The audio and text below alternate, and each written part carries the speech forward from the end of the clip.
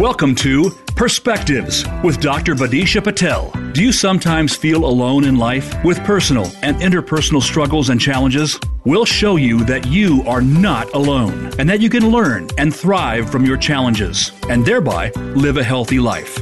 Now, here is your host, Dr. Vidisha Patel. Hello, everyone, and welcome to Perspectives. I'm your host, Dr. Vidisha Patel. Did you know that American kids are more narcissistic and meaner than they ever were before? Apparently, today's teens are 40% less sympathetic than their peers of 30 years ago, and narcissism has increased 30% over the same time frame. In my practice, working as a licensed mental health therapist, I often see children and adults who suffer from self-esteem issues and have been bullied by some of their less empathetic peers. Is there an explanation for this lack of empathy in today's world? And is there something we can do about it?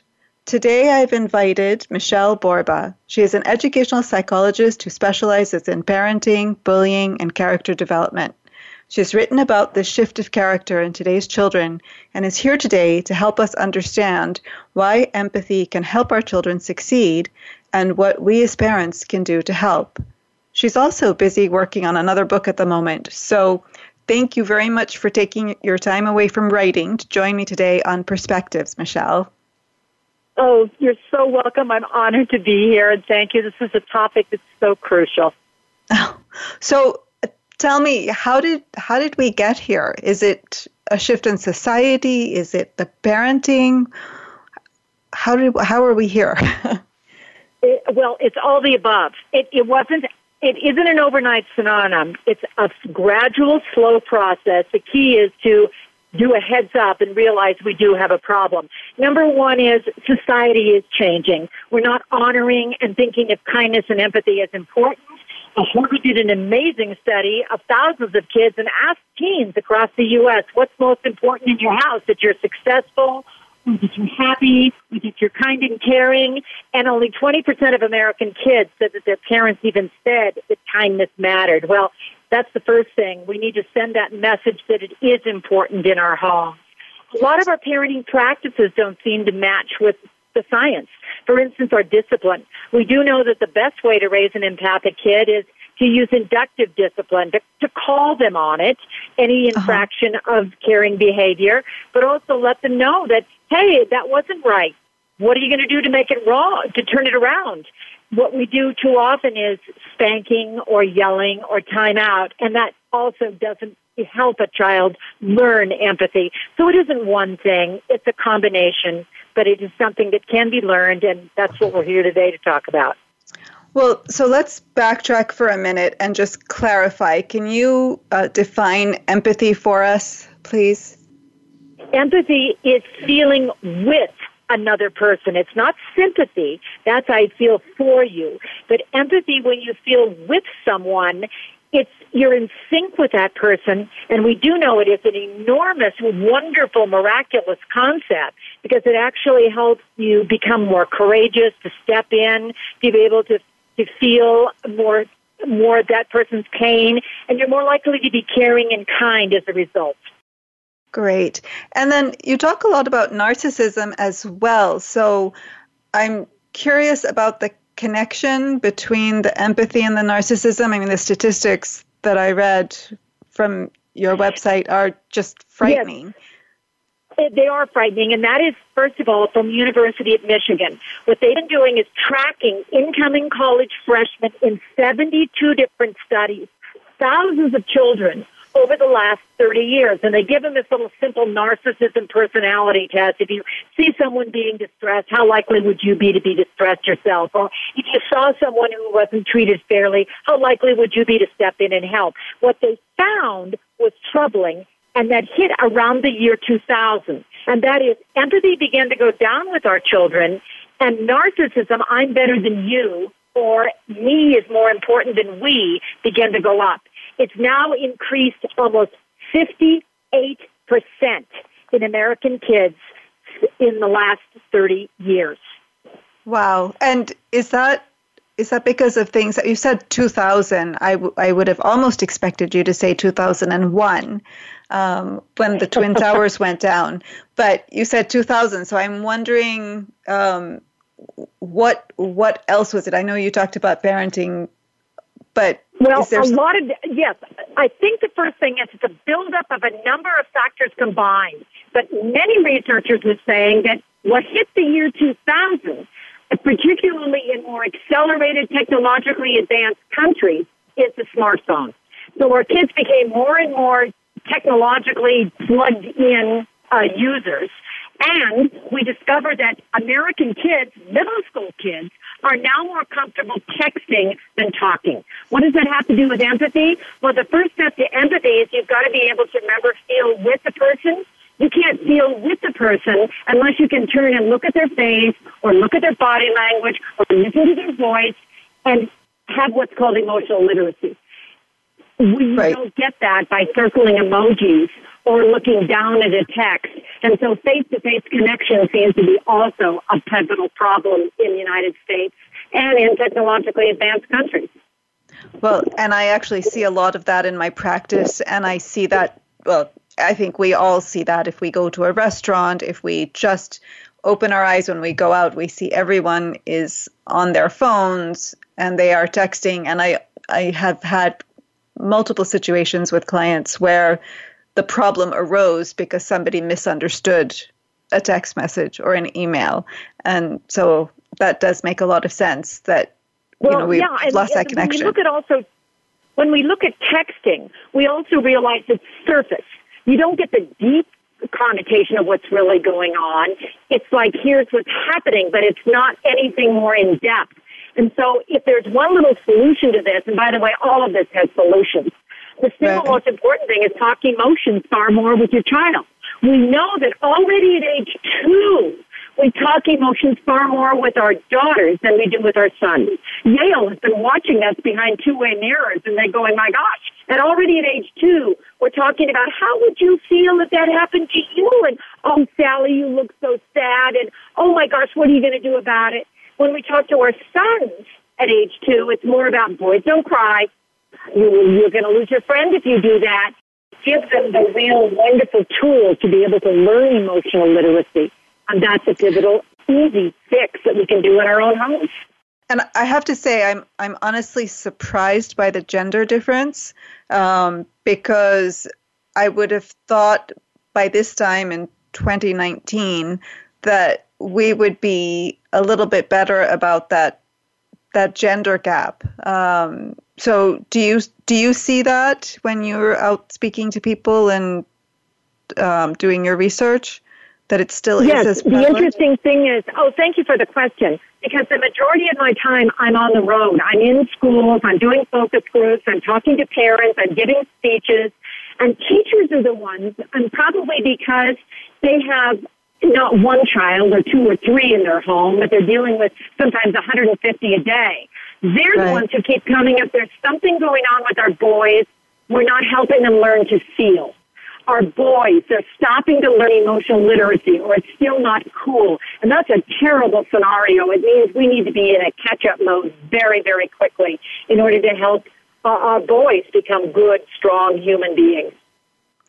Yes, I agree completely. And once again, I will reiterate that I find it sad and also shocking that we're still in this place. I wonder if the teens and the young adults that are growing up now will be in a better place to parent, or are we still going to be continuing this cycle of because it's how we're raised is if we are when we parent I find that we tend to sort of fall back on how we were raised. Yes.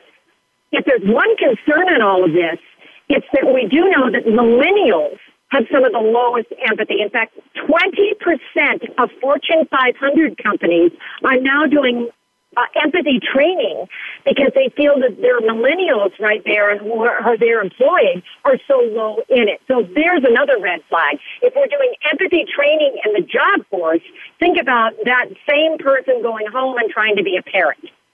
We need to do a far better job. This doesn't mean we're going to throw out everything, But it does mean that empathy is made up of habits. When I wrote the book on selfie, what I was trying to do is figure out if this is something we can do. By the way, our children are hardwired at birth for empathy. They have the ability already at 1 year of age. You can watch them, and they're already tuned into others.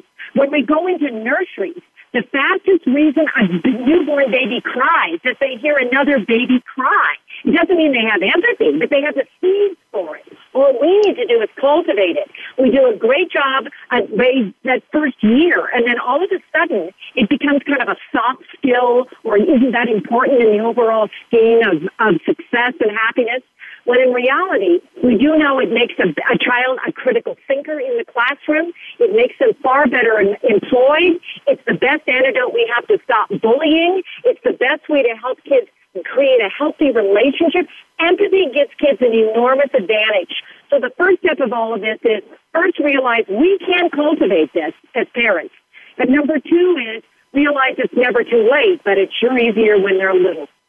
Well, absolutely. I think with parenting, the habits and the teaching that we can do from day one are the ones that are easier to do and stick the best, because that's how the child is raised.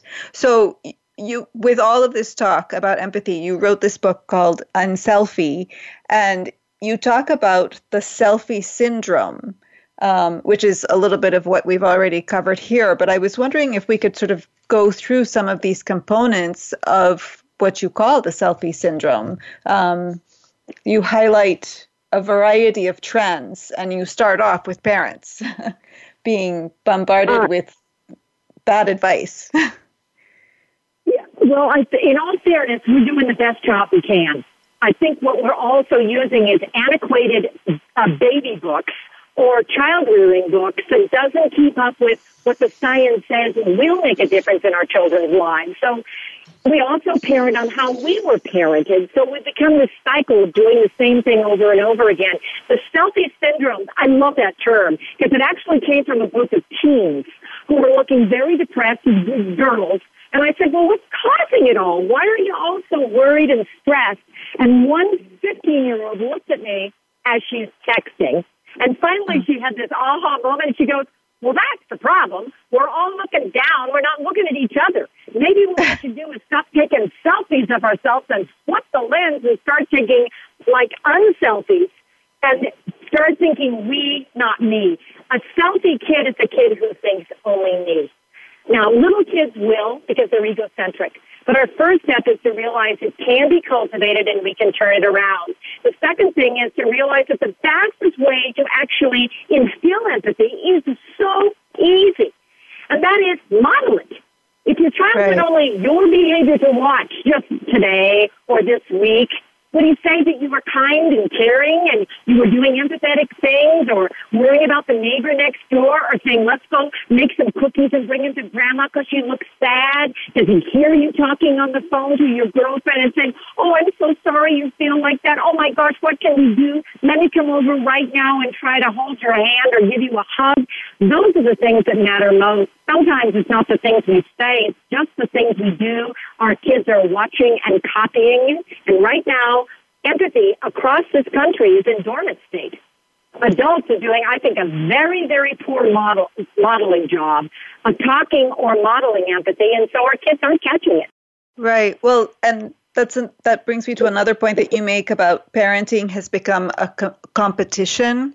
I mean, before, parenting was parenting, raising children, but now there's this added component of what is Sally's child doing and what is John's child doing and how do we compare to that? So now we too, as adults, are comparing ourselves to each other and how we parent.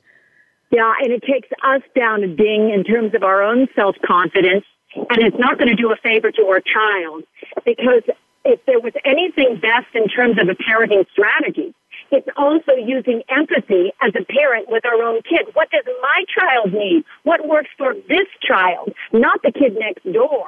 What can I do to help my child be his best version of himself? That's where we're all wrong, because we can't do it by comparing to any other child. and any parent who's got more than one kid knows that each kid is different. You've got to figure out what works for that child and do the best you can for raising your kid to become their best. And I've noticed that with the parents that I work with, that they will have multiple children and they will recognize that each child is different, and yet they still struggle with comparison, not necessarily comparison between their children, but certainly comparison between them, their family, and other families. So it sounds like this is a multi-pronged approach that, yes, we need to teach the empathy to our children, but we also need to be focused on teaching the parents as well. And with that, we're going to go to a short commercial break. So please stay tuned. We are talking to Michele Borba about the importance of empathy and raising successful and happy children. If you have questions, you can email me, Dr. Vidisha Patel, at drvforkids@yahoo.com, and we will be right back.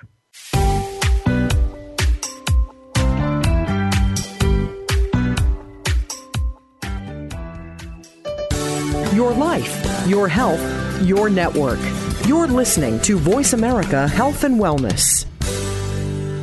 Over 20 million people in America struggle with substance use. This impacts both the people who are using and loved ones who are trying to help. Still, there is hope. Tune in to the Beyond Addiction Show with host Josh King. You'll hear from experts and get the real information you need to understand and assist in change. Change can be hard. It doesn't have to be confusing. Tune in every Thursday at 4 p.m. Eastern Time and 1 p.m. Pacific Time on Voice America Health and Wellness. Do you feel that you aren't at your best when it comes to your personal health? Even if your doctor gives you a clean bill of health and says everything is in working order, perhaps you aren't feeling at the top of your game. Dr. Rebecca Risk overcame pain and fatigue despite all tests to the contrary. Learn how she put her health back on track and how you can too on Falling Through the Cracks, live every Monday at 9 a.m. Pacific Time, 12 noon Eastern Time on Voice America Health and Wellness. Have you had a chance to check out Voice America's online magazine and blog? If you love our hosts and shows, check out articles that give an even deeper perspective, plus topics about health and fitness, movie reviews, philosophy, business tips and tactics, spirituality, positive thought, current events, and even more about your favorite host. It's just a click away at blog.voiceamerica.com. That's blog.voiceamerica.com. The Voice America Press Blog. All access, all the time. Step into a healthier you. Voice America Health and Wellness.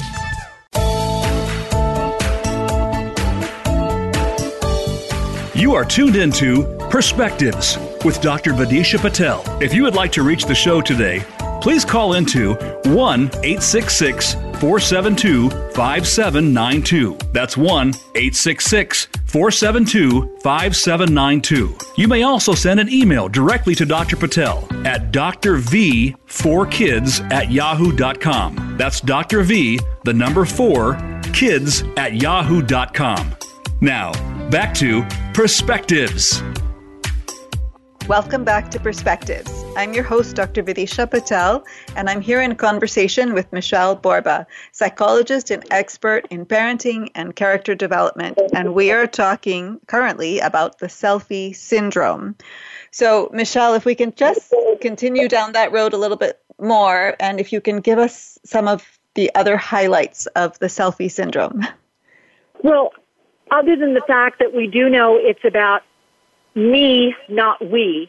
The other thing that we do too often is we're beginning to praise our children too much, and so we'd really be raising our kids to be almost little praiseaholics, as opposed to realizing it's who you are that really makes a difference.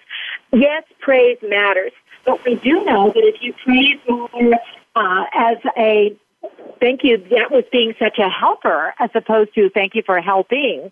So you praise it as a noun and not a verb. You actually are more likely to help the child adopt the virtue. We know that another problem is that our children are a little bit more technologically driven and addicted, but 66% of kids say so too are parents. In fact, they say we're the ones that are using technology more than them. So maybe the first thing on that one is put your phone down, put the device down, look face to face with your child, and talk more. We do know another problem is that our children are reading less. Oh, there's a tragedy. But right. We also know that one of the greatest ways to build empathy, books. The journey into another world. I mean, from Charlotte's Web to Stone Fox to look at the books that you read as a kid. You'll never forget them as long as you live because they were called emotional literacy. So find those books that are moral, imaginative, that help kids journey into another world. Don't stop reading out loud to your child. The average age American kid stop reading for pleasure is around the age of 9. The average age when kids we stop reading out loud is the same age, around the age of 9. There's simple little things we can do, simple little tweaks.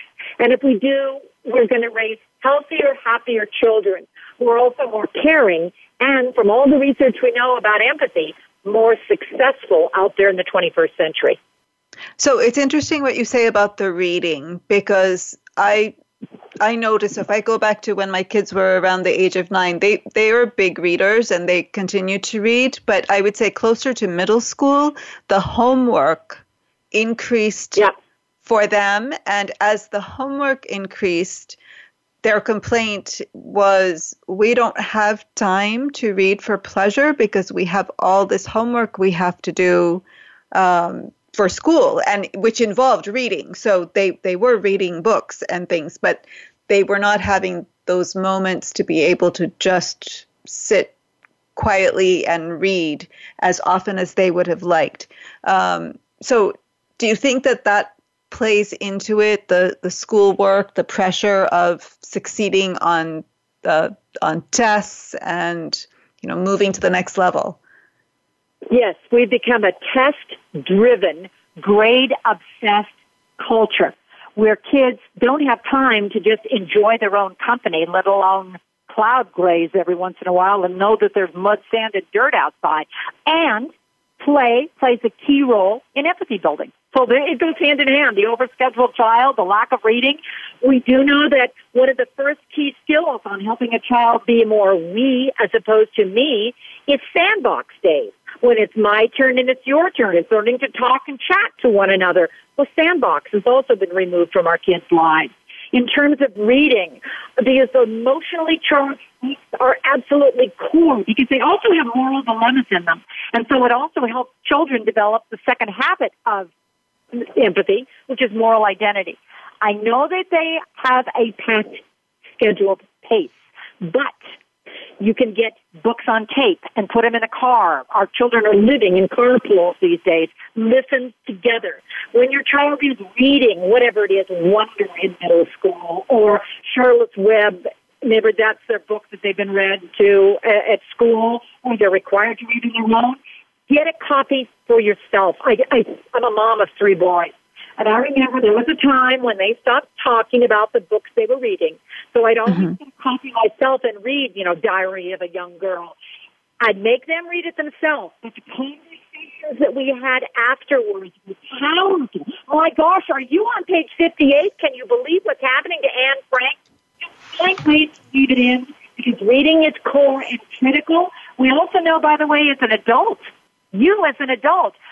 if you read more emotionally charged books, you're actually more likely to have higher levels of empathy. So don't stop reading yourself either. Right. That's great advice. I'm a huge reader. I always have a book with me. I have several books with me wherever I go. And I try to impress that upon my clients as well and my family, because it shows you, it teaches you about different types of people, different perspectives, and it can bring people together in the form of book clubs. So I imagine you might be a fan.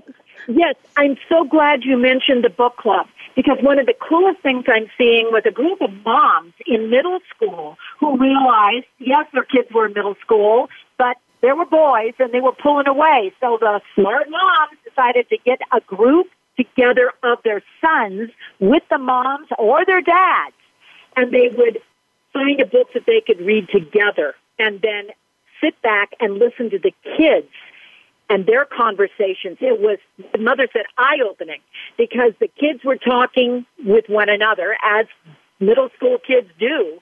They were missing some of those key moments and key perceptions that they were having a chance to hear it. All the mothers had to do was supply pizza. And when there's pizza, good food, and company, the kids will come. So try that as a route.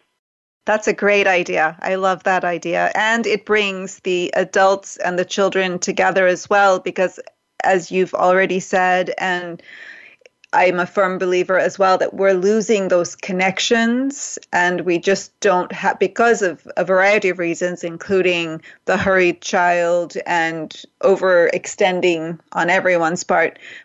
Families have less time to physically spend together, engaged in something productive or interesting that's not part of daily life, or that's not a requirement, I should say. So this kind of thing, a book club, seems like a fabulous idea. So also now when we think about this shift with all the homework and all the other activities that kids get involved in, what is the role of schools and teachers in all of this? Do you do trainings with teachers? I assume you go to schools. Thank you for that question. Over the years, I have spoken to over 1 million parents and teachers on 43 countries. I find that it is not just a U.S. problem.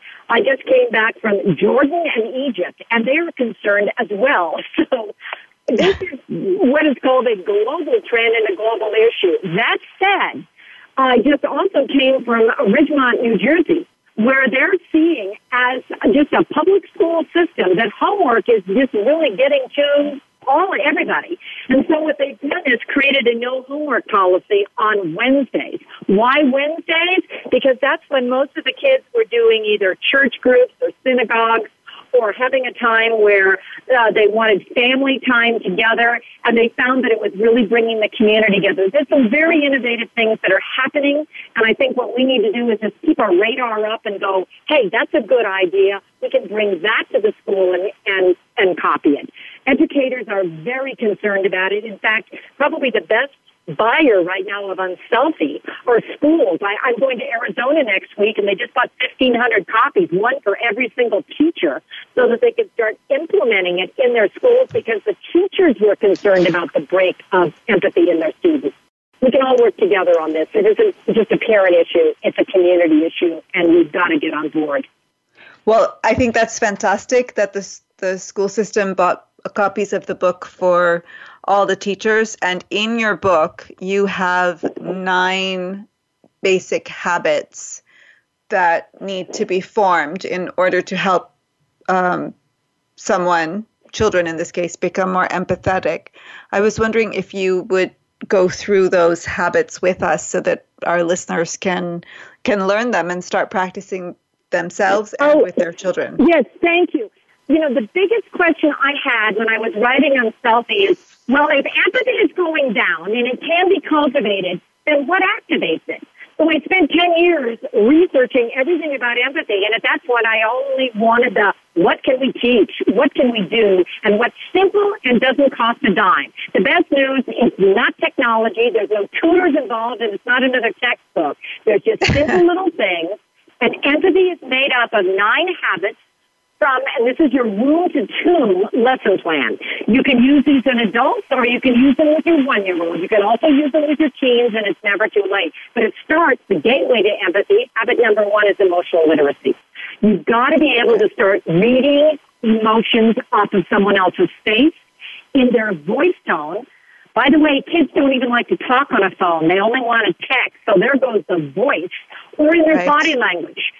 So what do? First, just intentionally start talking emotions far more with your child. As you're walking to the shopping mall, let's look for people who look happy. Oh my gosh, look at that man over here. How does his face look? When your child is 2, then you read those glorious books like When Sally Gets Mad, Really, Really Mad, that have wonderful pictures of emotions, and you point to each one and say, make your face look like that emotion. You can watch TV together, but every once in a while, turn the volume off and play feeling charades. Let's just watch. How does he feel? Oh my gosh, look at that man over here. And what you'll begin to do is rebuild emotional literacy in your children. It's wonderful. You can also do, hey, let's see how Dad feels when he comes home. Watch his body language, and you'll know if now is the time to ask him for the allowance raise. It can be very helpful as an entire family. So just weave it in with what you're doing. Unselfie will give you over 300 ideas. You've got to choose one and keep doing it as a habit over and over again. But the gateway is emotions. Start talking them, point them out, so your kids have that emotion vocabulary. And it's interesting with emotions because I find when I work with younger kids, really little kids, they are much more open about talking about emotions, and they may not have the terminology, but if you give them the vocabulary, they're happy to do it. But I find that as kids start going into closer to middle school and high school, they have the vocabulary, but they're not willing to have the conversation. So what recommendations do you have for that? You make it cool. You just keep talking about it. What happens along the way is we stop talking emotions. Allie's a middle schooler. He doesn't want to talk feelings. But you can watch incredible movies. I mean, how could you not watch Dunkirk and cry your way through it? Sitting there with a child and go, my gosh, how do you think they feel right now? Just questions like that. You can Skype with Grandma. For heaven's sakes, the Internet's going to keep going here, but you can Skype and you can pose the question to your middle school child. Watch Grandma and listen carefully, and you'll know when she's tired. And then you can say, Grandma, I got to go now. Thanks for listening. So you can just prime it. And there's subtle little ways along the way you can do it. You're so right about the younger children. They did a fabulous study with 5-year-olds. 5-year-olds. And they discovered that 5-year-olds are much more courageous and much more willing to step in and be the upstander and not the bystander who watches the cruelty. Why? Right. Because they work together. You could watch 2 little 5-year-olds talking. How do you feel? I feel scared. How are you feeling? I'm so scared too. Okay, then let's go talk to the teacher together. You don't do that when you get older. You don't talk about the feelings together, and so your courageous ability actually goes down, and your bystanding goes up, and your upstanding goes down. So we're trying to get our kids to get to habit 8, which is courage, but it takes a lot of skills along the way. Right. So we have about 2 minutes before the break. Can you talk about your second habit, or start talking about it, and we'll continue after the break? Yes. Habit number 2 is moral identity. It's your values planted inside your child. Why? Because kids who see themselves as a caring person, who realize that caring or kindness or fairness or justice matter, are more likely to, says Nancy Eisenberg's researcher at the University of Arizona, be kind, be caring, be fair. So how do you do it? First of all, talk about your values. Not a whole bunch of them, but the ones that matter most to you and why they matter. Halt your child immediately anytime he goes across the line. Stop. That wasn't caring. And in our family, we are caring. The coolest thing that I saw was a family who creates a family mantra. And that is, one girl told me, my mom and dad just told us all go down to the kitchen one day. She was 6 at the time. She was 23 when she was telling me this. And she says it was my most unforgettable moment. There was papers and pens all over the floor. My dad said, we're going to talk about what kind of family we want to be and what we want to be remembered for. So how do we want to be remembered? We brainstormed all these virtues, and then my mom said, okay, there's too many. So what's the single most important virtue we stand for? We circled caring, and that's how we became, now their last name was Perlin, that's how we became the Caring Perlin family. And I said, so how did you remember it? And she laughed and said it was impossible not to remember it. My mom must have said it 50 times a day. Remember, we're the Caring Perlins. She'd drop us off. We're the Caring Perlins. Be caring. All day long, she'd remind me. She said it so much, we became it. And that's exactly how Conscience was born.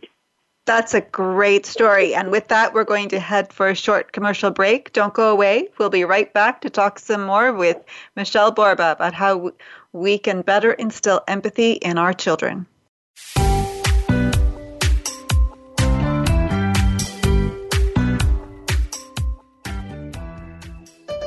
Opinions, options, answers. You're listening to Voice America Health and Wellness. Frankly Speaking About Cancer is a program designed to empower survivors and their caregivers to deal with the social and emotional challenges of cancer. The show will invite physicians, researchers, nurses, social workers, patients, and caregivers to share their advice on how to live a better life with cancer. Join host Kim Tibaldo, President and CEO of the Cancer Support Community, Tuesday afternoons at 1 p.m. Pacific Time and 4 p.m. Eastern Time on the Voice America Health and Wellness Network. Can grief be good for you? Absolutely.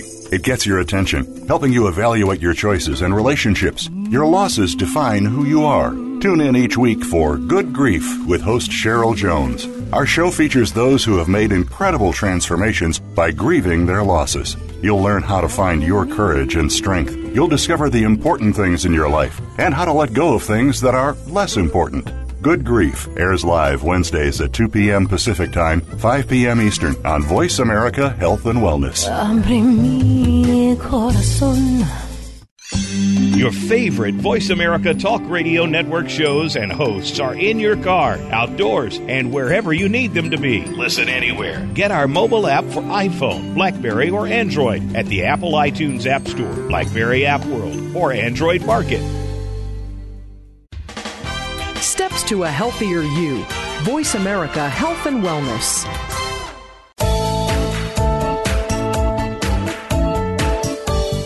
You are tuned into Perspectives with Dr. Vidisha Patel. If you would like to reach the show today, please call into 1-866-472-5792. That's 1-866-472-5792. You may also send an email directly to Dr. Patel at drv4kids@yahoo.com. That's Dr. V, the number 4, kids@yahoo.com.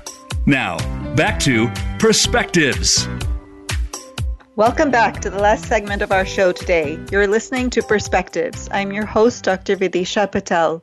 Please get in touch with me via email at drv4kids@yahoo.com with any questions or comments. I would love to hear from you.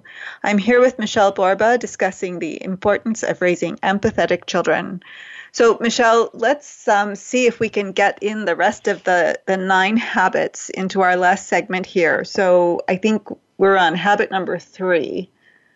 Habit number 3 is perspective taking. It's the cognitive side of empathy. We've been talking about really the emotional side, but the cognitive side is how would you feel if that happened to you? Once you know habit number 1, emotional literacy, you can do habit number 3, and you simply start having kids get into the shoes of the other person. With little kids, you can actually have them step into shoes. I've seen a wonderful teacher who was teaching Charlotte's Web, and she had shoes for each character. Like, here's Charlotte, and here's Wilbur. Now, step into the shoe of Charlotte. How are you feeling if you're Charlotte? Now, step into Wilbur. How would you feel if you were Wilbur? You can't do that with a teen, but you can ask, how would you feel if that happened to you? What would you need in order to feel better? And then later on, flip it.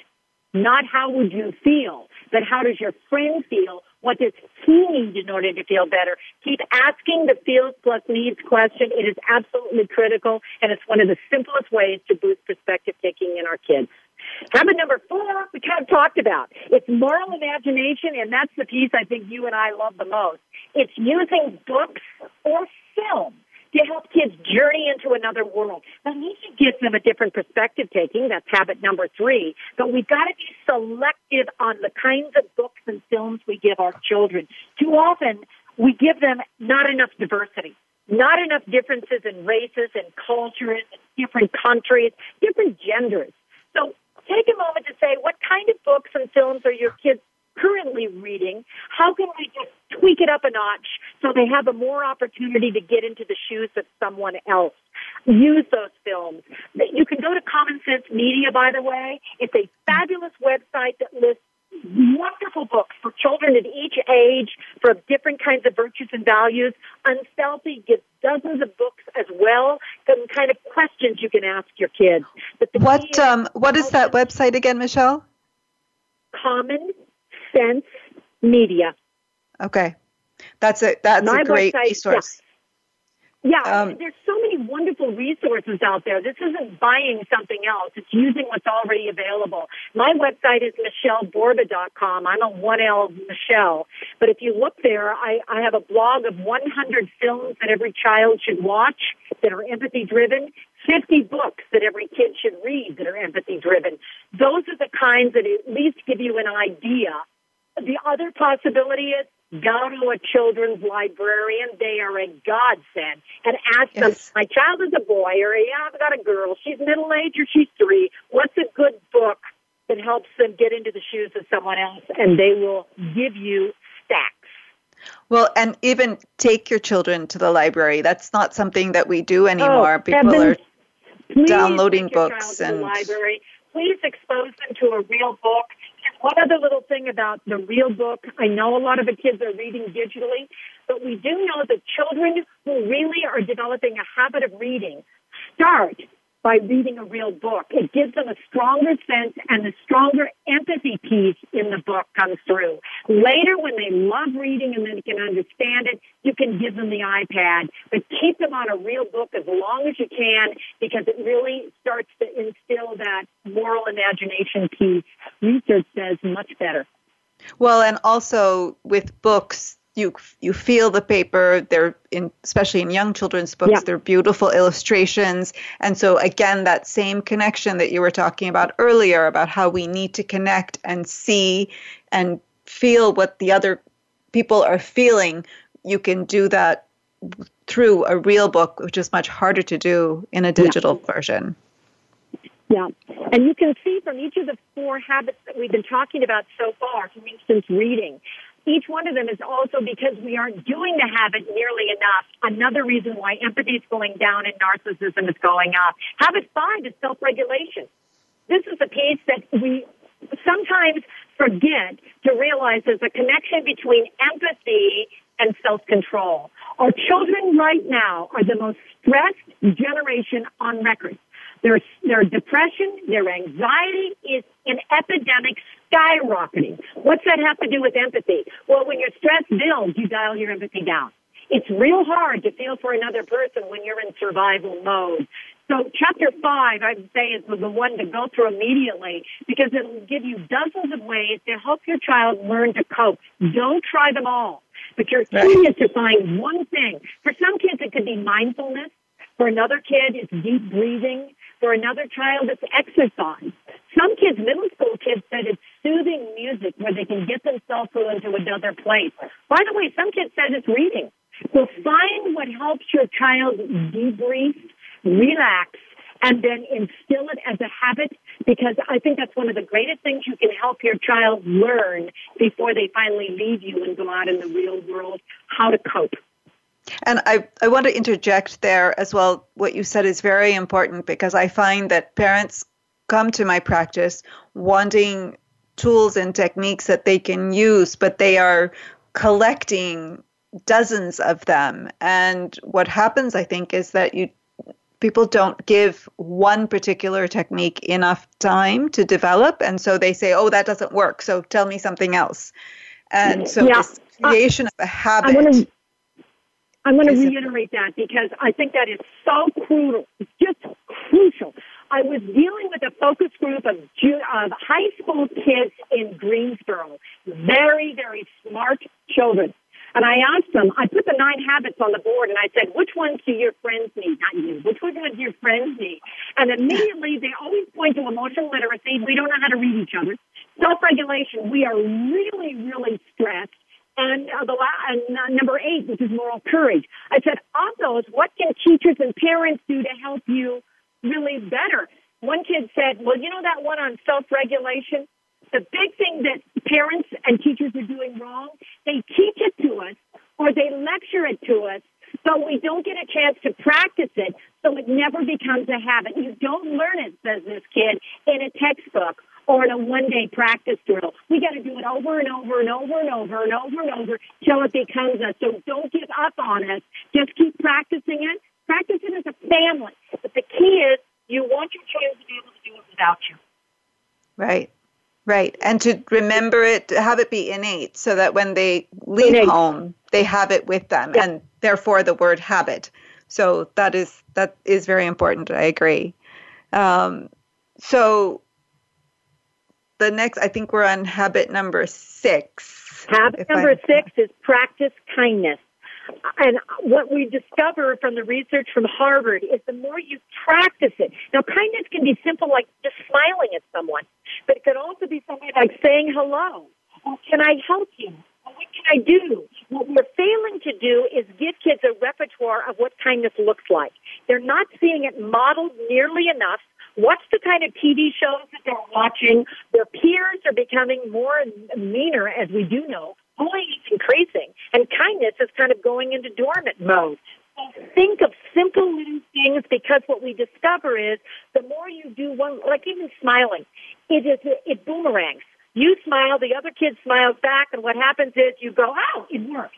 The best idea I've ever seen was a mom who practiced what she called the 2 kind rule. She said she had 3 daughters. They were very, very young. She wanted her kids to grow up and to be smart, but she also wanted them to grow up and to be kind. So she made one rule in their house. Every day you leave this house, you do at least 2 kind things. It's the 2 kind rule. And when you come home, you're going to tell us and report at dinner what the 2 kind things were and what impact it had on the other people. What happened is it became more and more natural. The kids talked and heard about their siblings doing kinder things, and it just grew and spiraled. I now watch her children. By the way, the girls are in their 30s. They're very smart, but they are 3 of the kindest kids I've ever seen, because the mom intentionally just kept cultivating kindness. Habit number 7 is collaboration. Okay. We're a we world, not a me world. Our children are in hyper-competitive mode. They're comparing each other, and as a result, they don't know how to get along. But if you looked at the top 21st century skills that the Global Economic Summit just came up with and said, empathy is listed, so too is collaboration. So help your children learn to just play with one another, to get along with one another, to be a good team sport with one another. Don't compete kids with one another. Instead, talk about we. Help them encourage one another. And if you start doing that a little more, yes, it's a competitive winner-take-all world. But they also need to learn how to get along, and collaboration is becoming a lost art as well, because they're comparing themselves so much to each other. There's so many cool things in that chapter 7 on collaboration. The key is to stress we, not me, with your child, and then help them learn the skills of collaboration. We do know that the top skill of collaborators is they encourage one another. So teach them how to give each other high fives or good job or, hey, let's keep going. And what will happen, it'll spin the other kids on the team on, or your peers on, and they develop more healthy relationships. And that's really interesting, because in the work world, we've moved away from the individual offices with the closed doors, and there's much more of an open plan, because that's what's expected as an adult in the work world, that we work together. So the sooner children can learn it, the better off they'll be going forward when they're out in the work world as well. Absolutely, because our employers are saying our kids are not collaborators. So let's start a lot sooner. We're moving into habit number 8, and I hope that you're seeing that each of these habits sort of mushroom and spill over to the next one. So it starts with emotional literacy. You still need moral identity and perspective taking, but habit number 8 is, I think, the best antidote we have to bullying, and it's helping your kids learn moral courage, how to speak up and stand up and help one another. I learned this one when I was doing a Dateline special, and I was teaching kids how to stick up for one another, and I discovered that those who do, when they see bullying, and by the way, they didn't realize that the bullying that they were seeing was actually actors who were paid to bully. But we were looking for which kids will step in.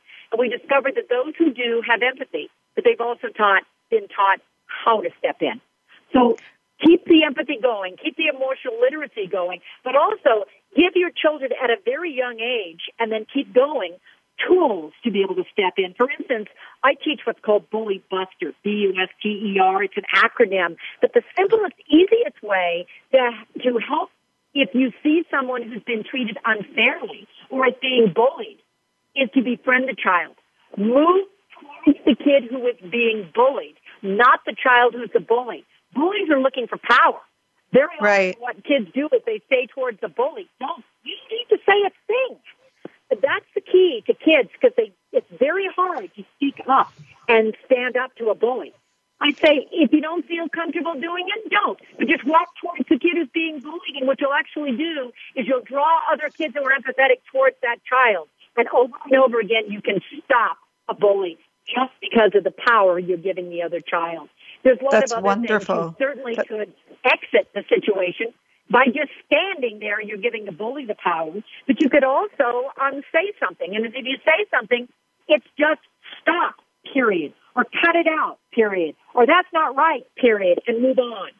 Right. Not long dissertations. And we're going to run out of time. Michelle, so will you give us the last habit so that our listeners have the complete set? The last habit is raising an altruistic child. An altruistic change maker, the easiest way to do that is create some service projects. Find what your child is passionate about. Give them the opportunity to do good. Every child, when I was researching empathy and unselfie, told me those kids who were altruistic, they all said it was one moment to change my life when my mom or my dad had me do something of giving towards someone else. It was a look in the person's eye that said, I can do this. I can make a difference. Face-to-face connection is where it starts, and that's what empathy is all about. So what I've heard throughout all of this, and these are fabulously outlined as well in your book, Unselfie, it sounds like it's a lot about intentional parenting, not just when our children are toddlers and babies, but continuously throughout life, and the importance of modeling this behavior, following it ourselves, so that our children and the community can see how we are. Because if each one of us does our own little bit of trying this, then we can influence everybody and hopefully make a shift and turn those horrible statistics around for the next 3 decades. That's exactly it. We just need to start by being a little more intentional. It doesn't have to be hard. It can be easy. But if we do simple little ways to weave empathy into our daily parenting, we'll make a major difference on our children and on their peers so that we're making their world a better place. So thank you so much for joining me today on Perspectives, Michele. It has been wonderful talking to you. I wish I had much more time so that we could really go in depth. But I hope that our listeners got something out of it. I've been talking to Michele Borba about the importance of ensuring that our children are raised to be more empathetic and what we can do about it. So check out her book, Unselfie. This is Dr. Vidisha Patel, your host for Perspectives. I look forward to being back with you next week for another edition. Feel free to email me at drvforkids@yahoo.com with any questions or comments. Have a wonderful week, and until next time.